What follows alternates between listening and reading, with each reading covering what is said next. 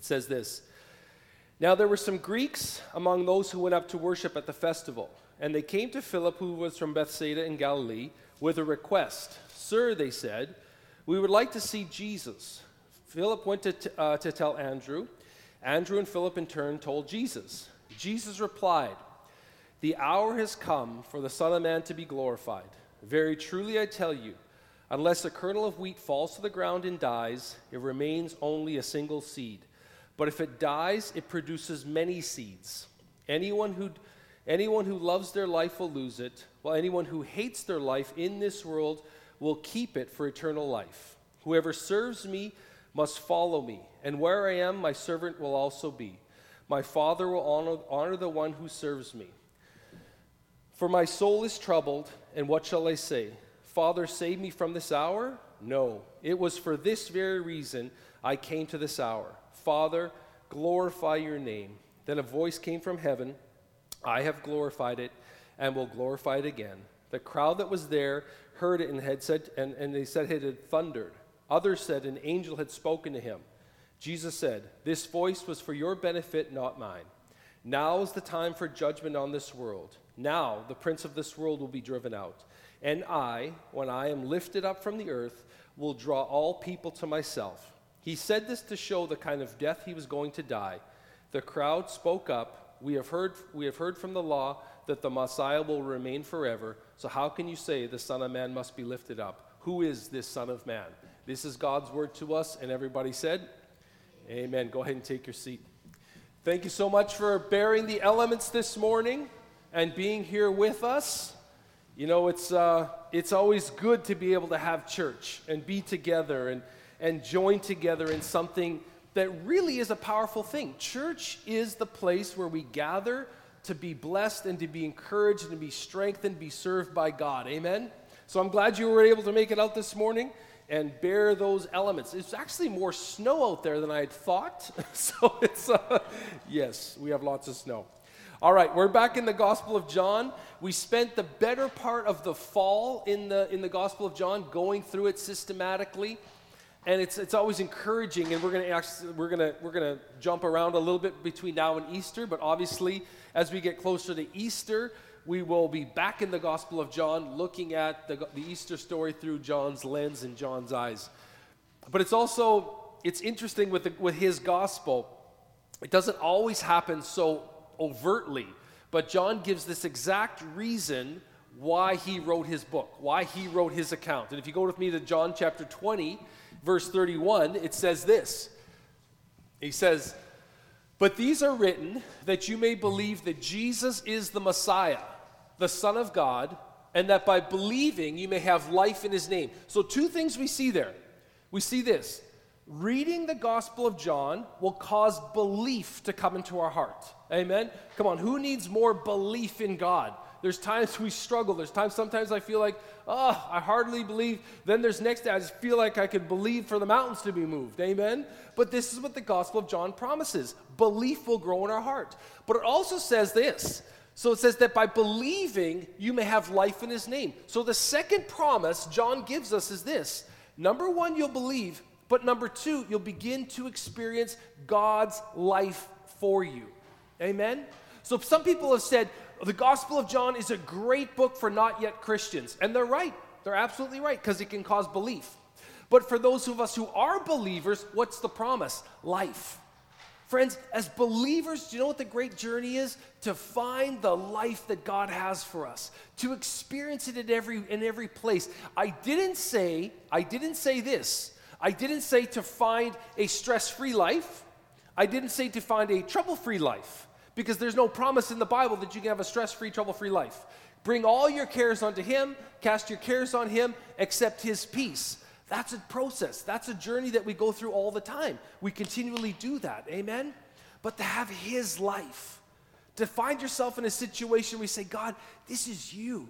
I'm in a place where only you can deliver me. I'm in a situation where only you can do something for me. Friends, that's a wonderful place to be.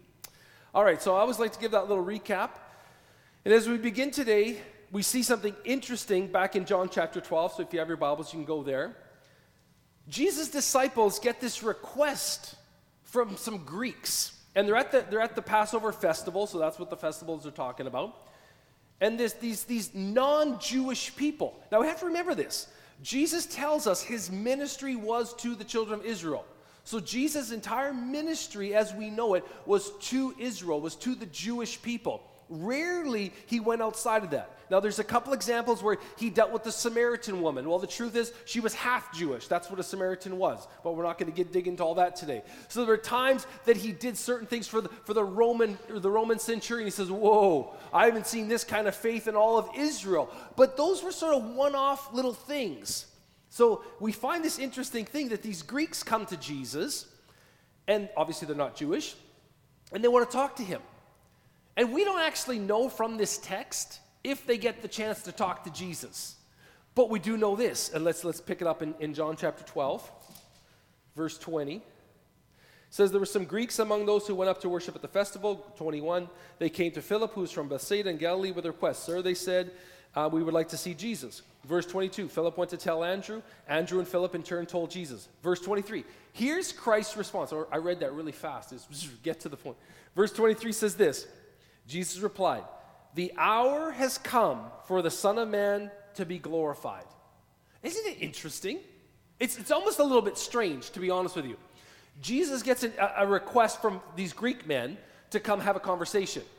And what he sees is, whoa, the hour has come. My hour is upon me. It's interesting that as these non-Jewish people came to Jesus, it triggered something in Jesus. It triggered a moment. It triggered God. It triggered his destiny. It triggered his future. Friends, how many people do you have in your life that have been what I'm going to call trigger connections? You've had someone come into your life who triggered something in you. Maybe you had someone come into your life before you were a believer and they challenged you. They triggered something in you. They triggered a desire to look for Jesus. They triggered a desire to come to church. They triggered a desire to start reading your Bible. Something triggered. Maybe you've had someone come into your life and it triggered your destiny. Maybe it triggered something that God had put in you. I remember as a little kid, this is just my story. I'm not saying it has to be everyone's story. We all have our own story. As a little kid, I was raised Catholic. And from the time I was 4 or 5 years old, I would tell everyone, I'm going to be a priest when I grow up. I'm going to be a priest when I grow up. That's what I did until I was 12. Then I just said I can't be a priest anymore. Now some of you are saying, why could you not be a priest? I hit puberty and I realized I cannot be a priest anymore. But you see, think about this now. How does God speak to a little kid who's Catholic? I had no idea there was something outside of the Catholic Church. I had no clue. So if God was calling a little 5-year-old kid to ministry, what else is he going to use other than what I know? So it wasn't until I was 16 that I realized, oh my goodness, there's something else out there. So then all of a sudden God brought someone into my life. My very first pastor was outside the Catholic Church. At 16, he's like, I think God's calling you to ministry. I'm like, what? It kind of freaked me out because my whole life I thought I was going to be a priest. So it was sort of like a bit of this confirmation, but in a very strange way for me. That was a trigger for me. That he was a wonderful pastor, came and said something into my life that directed the rest of my destiny. That's powerful. Who has come into your life with that kind of a thought, a suggestion, a truth? Now, let's turn the table the other way around. Who is in your life and you can be that trigger for them? Maybe there's people in your life today, friends, where you say, man, God has given me this relationship with this person. I don't even know why we connect. We're so different, but we just seem to connect. It's strange. It happens to Rachel and I all the time. We'll have these relationships with people that really we don't have a natural common connection, yet there's just this love and this real connection. So I say this to us. Be open to 2 things. If you're a note taker, you can write this down. Number 1, the people God brings into your life. Pay attention to that. Don't let that just fly by. Say, oh, well, that was nice. No. God works through relationship. God works through community. So think about this. These Greek men come to Jesus, and it triggers something in Jesus. Jesus knew his destiny. Jesus knew his purpose. They weren't telling him what he was supposed to do. They just want to have a conversation. But Christ said, it's getting bigger. So what did Jesus realize in that moment when these Greek men came? He said, this thing is about to bust out of the Jewish community. God's about to begin a new community. God's going to build something new. Friends, that's what the Church of Jesus Christ is. It's something new, where ethnicity, social position, economic position has no bearing. Whether you're a business owner or an employee has no bearing. Whether you're retired or a child has no bearing. That's the community God builds. So Jesus realized with these Greek people coming, this thing was starting to get attractive. And it was getting attractive beyond the Jewish people. Does that make sense? So two things to remember. Be aware of the people God brings into your life. And be aware that maybe you're a trigger for somebody. Maybe you have something to say to somebody. Maybe you live where you live not by accident, but by God's design. Maybe there's neighbors right down your street that you're supposed to be a trigger for. What have you done? How can you reach? How can you engage? How can you connect? How can you love? How can you give God's love to them? Because friends, we all need trigger. And here's the reality. God works through community. You see it time and time and time again in the Bible. And even in Galatians chapter 3, Paul says this to the church in Galatia. Galatians 3, 26 to 28. Oh, there we go. See, I caught Marco back there. He was doing more. I caught Marco napping. He may not have been napping. I'm not going to say Mark was napping. There we go. Galatians 3:26, it says this. So in Christ, now look at this. This is talking to Christians. It's talking to believers. It says, in Christ, you are all children of God. Now hold that there, Marco. What does that imply? It's actually, it's less than an implication and more than a truth. He says, you are children of God, which implies a family. He says, you're a family. There's something new happening. God is creating a new covenant community. A new Christian community. So he says, in Christ you're all children of God through faith. Next verse, Marco. He says, for all of you who were baptized into Christ have clothed yourself with Christ. He says, so once you've been baptized into Christ, once something has happened in here, so he says something has happened on the inside of us, he says, now you're clothed with Christ. Well, what do you see of me today? You see my clothes. You see something on the outside. So he's saying this Christian community, this new covenant community is going to be baptized on the inside. There's people who are going to be changed on the inside, but they're also going to look different on the outside. There's going to be something about them on the outside that looks different from everything else. So what's Jesus saying? He says what's going to look different is there's going to be Jews, there's going to be Greeks, there's going to be Romans, there's going to be slaves, there's going to be free people, there's going to be masters, and this is going to be the church. Could you imagine, now come on, a slight rabbit trail, but good one. Could you imagine the challenges of the early church? Now, I know, we like to glorify and magnify and say the early church was perfect. No, think about the early church. You would have had Roman soldiers whose job it was to keep the Jewish people quiet. Roman soldiers whose job it was to silence the Christians when they're in community. Yet these same people would have gone to church. And then you would have had masters who had slaves. Well, what would happen when the master got saved and the slave got saved, but God called the slave to be the master's pastor? Think about that. So God, if you notice in the epistles, Paul is continually talking to the church. He talks to the church in Galatia, the church in Ephesus. Why? What's he doing? He's helping them understand how to function in this community. So he's constantly addressing potential challenges. So here's another one. He says, you were baptized. Something changed. So he says, put on the clothes. Make yourself look like Christ. Put something on. Verse 28, Marco. He says, there is neither, here, I love this. He says, there is neither Jew nor Gentile. Gentile is non-Jew. Neither slave nor free, nor is there male or female. For you are all one in Christ Jesus. Amen? So this is the new community that Christ is building. So when this trigger connection comes into Jesus' life, these Greek men, Jesus says, whoa, the new community is about to get started, and it's going to look nothing like you Jewish people are used to. Get ready. Isn't it? Because you have to think about this. It was so strange for non-Jewish people to come to Jesus that the disciples are like, you're Greeks. Why do you want to talk to Jesus? He's our Savior, not yours. They didn't get it. They didn't get that he was the Savior of the world. They thought, no, he's our Savior.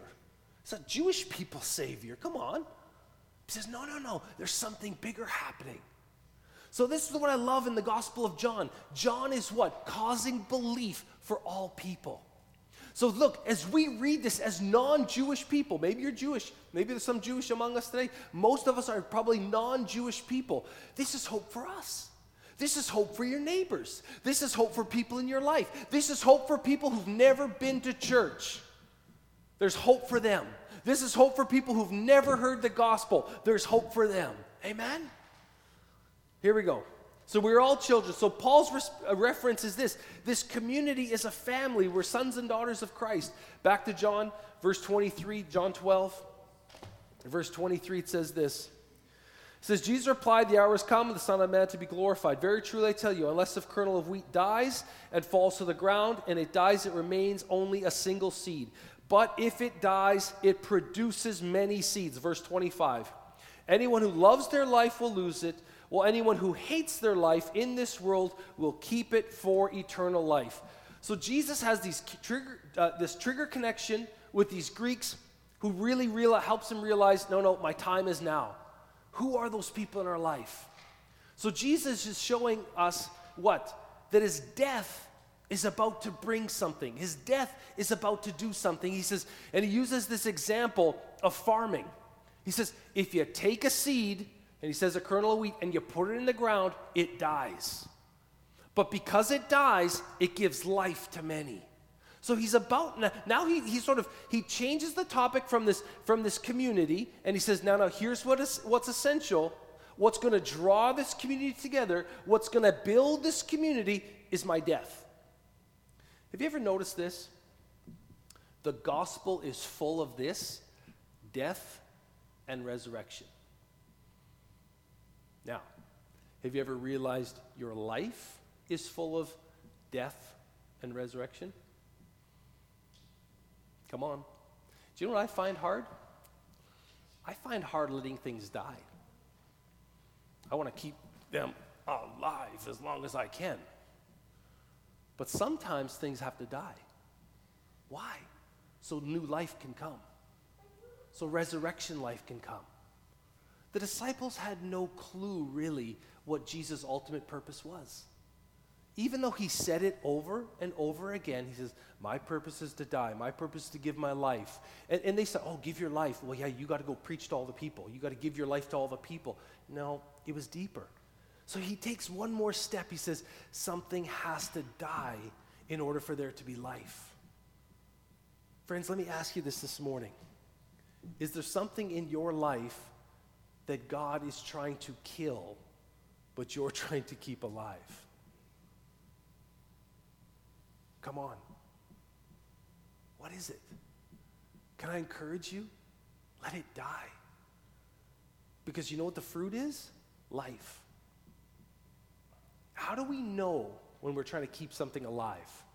We use our energy, our strength, our might, our wisdom, our power, every tool in our hand to keep the thing alive, instead of taking our hands off and saying, God, let it go.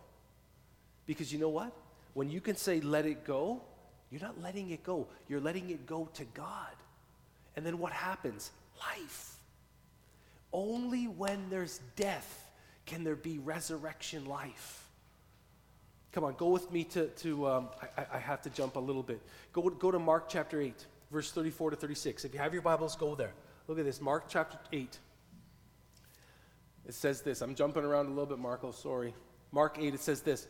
Then he called the crowd to him along with his disciples and said, whoever wants to be my disciple must deny themselves, and take up their cross and follow me. Hold that, Marco. Isn't it interesting? He says, to be my disciple, you have to pick up your cross.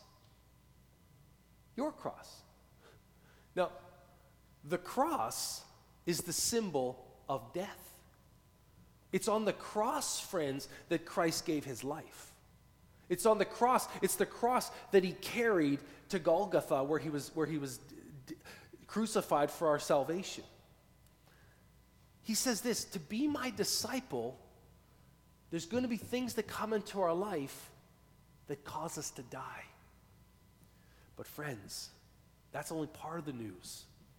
Without the cross, there could be no resurrection.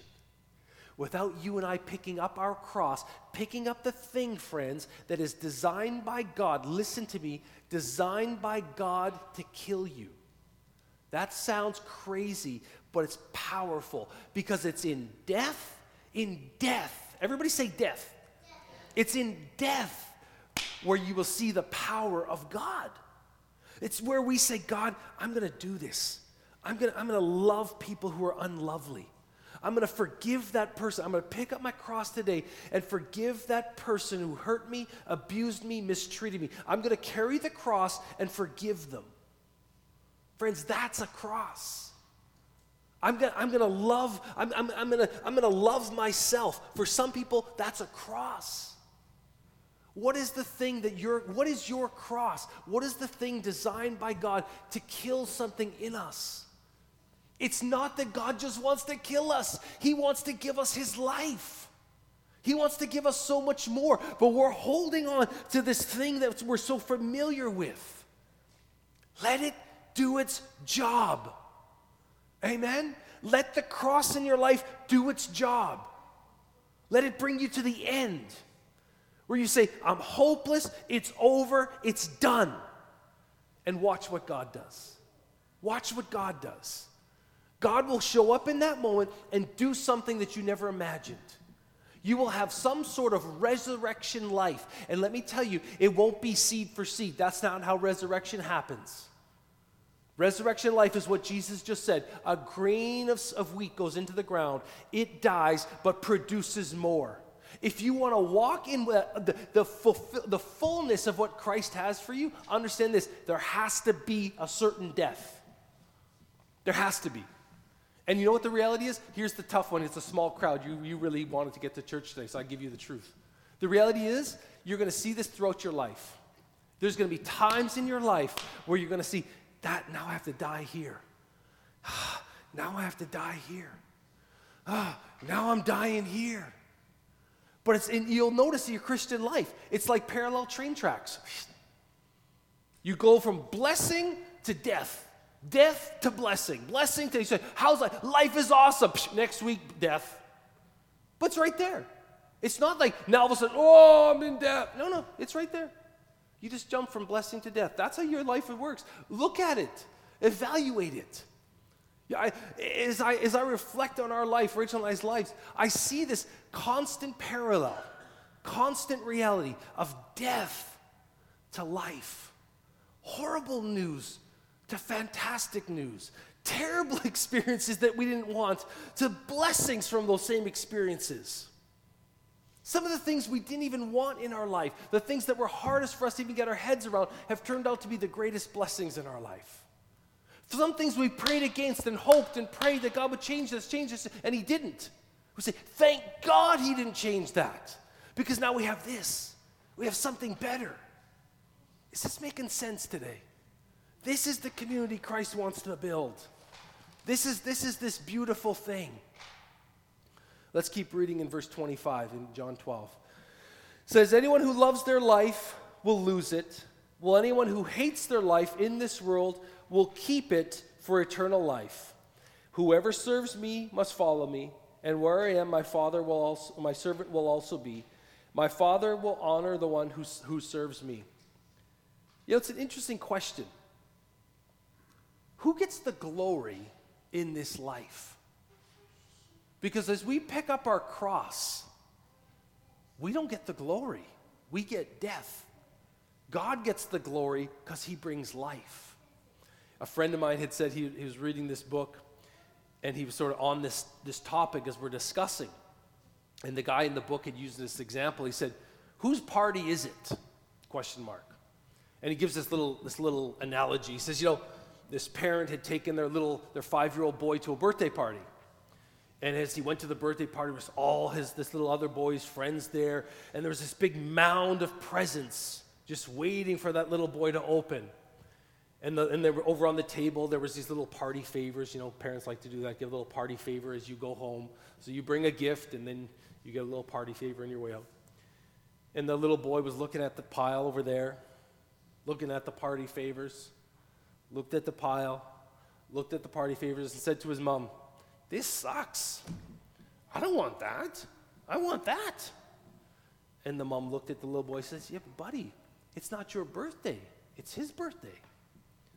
All you do is you get to enjoy being at his birthday." Let me ask you this. Whose party are you at? Your life. Whose party is it? Let me give you a little secret. When we celebrate Christ, when we celebrate Jesus, when we celebrate the resurrection, when we celebrate the gospel, friends, we're at Christ's party. And all we get to do is receive the benefits of being at Christ's party. Don't forget it's Christ's party. Don't make your faith about you. It's not my party. It's not how awesome my life's going to be. No. It's Christ. It's Christ. It's Christ. I'll tell you this. I guarantee you this. The more you focus on Christ, the more you say it's Jesus, the more you say it's the gospel, the more you say it's the word, the more you pray, the more you trust in him, the greater your life's going to be. The more you make your life about you, the more miserable you'll be. Look what he says. Look what he says in John 12. He says, "Very truly I tell you, unless a kernel of wheat falls to the ground and dies, it remains only a single seed. But if it dies, it produces many seeds. Anyone who loves their life will lose it." Pause. Look at this, verse 25. He says, anyone who loves their life will lose it. What is love? Love is this, to serve and to sacrifice for something or someone else. What is John saying? What is Jesus saying here? He's saying this. If you just serve and sacrifice for your life, he says you're going to lose your life. What does he mean by that, lose your life? He says you're not going to find the life God has for you. Because all you're living your life for is you. As Christians, as believers, I'm not the focus. I'm not here to just lift up Randy and serve and give everything to myself. Love is service and sacrifice. So he says this, anyone who serves and sacrifices for their own life will lose it. Well, anyone who hates their life, that's a powerful word, but Jesus wants to really see the distance between those two. Whoever hates their life in this world will keep it for eternal life. So what is he saying? He's saying learn to serve someone else. Learn this. Life's not about you. It's not your party. Amen? I got to finish. Go to 2 Corinthians chapter 12. Start in verse, I didn't give you this, Mark, did I? 2 Corinthians 12, verses 6 to 10. If you have your Bibles, you can go there. Probably by the time I get there, Mark may have something up on the screen behind me. You will let me know if it gets there. And I love what Paul says and how Paul says this. So we're going to end with these verses. 2 Corinthians 12, starting in verse 6. Paul says this, even if I should choose to boast, I would not be a fool, because I would be speaking the truth. But I refrain, so no one will think more of me than is warranted by what I do or say. Do you have them up there? Oh, there we go. But even if I should choose to boast, I would not be a fool, because I would be speaking the truth. But I refrain, so no one will think more of me than is warranted by what I do or say. Next verse, Mark. Or because of these surpassingly great revelations. So Paul's saying, I could boast. A lot has happened in my life. A lot has happened through my ministry. If there's anyone who can boast, it's me. This is what Paul's saying. He says, now I've had these surpassingly great revelations. Hard to argue with that statement. The man wrote 2/3 of the New Testament. Amen? So we're getting some truth here. It says, therefore, in order to keep me from becoming conceited, I was given a thorn in my flesh, a messenger of Satan to torment me. He says, 3 times I pleaded with the Lord to take it from me. But he said to me, now look at this. He said, my grace is sufficient for you, for my power is made perfect in weakness. He says, therefore I will boast all the more gladly about my weakness, so that Christ's power may rest on me. Friends, where are you weak? Where are you weak in life? Are you weak in your relationships? Are you weak in your finances? Are you weak in your health? Are you weak in your love? Are you weak in your forgiveness? Where are you weak? Where do you find yourself struggling to make certain things happen? Maybe this is an opportunity for God to be strong. Last verse. He says, that is why for Christ's sake, I delight in weaknesses, in insults, in hardships, in persecutions, in difficulties. For when I am weak, then I'm strong. Now just let that verse sink in. Paul says this, I delight in weaknesses. Do you know how contrary that is to our current state of the world? What do we celebrate? We celebrate the self-made man, the self-made woman. That's what we lift up. That's so contrary to what Paul says. Paul says, I delight. Now think about that word. When were you last delighted with something? And I'm sure it wasn't what Paul said, because Paul says, I was delighted in weaknesses, in insults, in hardship. Were you delighted the last time someone insulted you? Were you delighted the last time you found a hardship? Were you delighted the last time you were under persecution? Were you delighted about that? In difficulties. Look, but he's got something. He says there's something bigger happening. He says, in all this weakness, in all this trouble, in all this hardship, in all this people talking bad about me, I've realized something. When I am weak, then I'm strong. Why? Paul's picking up his cross. Paul was such an intellectual theologian, he could have destroyed any argument someone had against him. But he said, no. I choose to delight myself in weakness. I choose to delight in insults and persecution. Come on, bow your head, close your eyes, let's pray. Father, we thank you for today. We thank you, Lord, for the challenge we have of picking up our cross and following you. Father, we thank you, like Paul says, may we come to this place of realization that when we're weak, we're strong. Where we can't see a solution, you have an answer. Father, help us.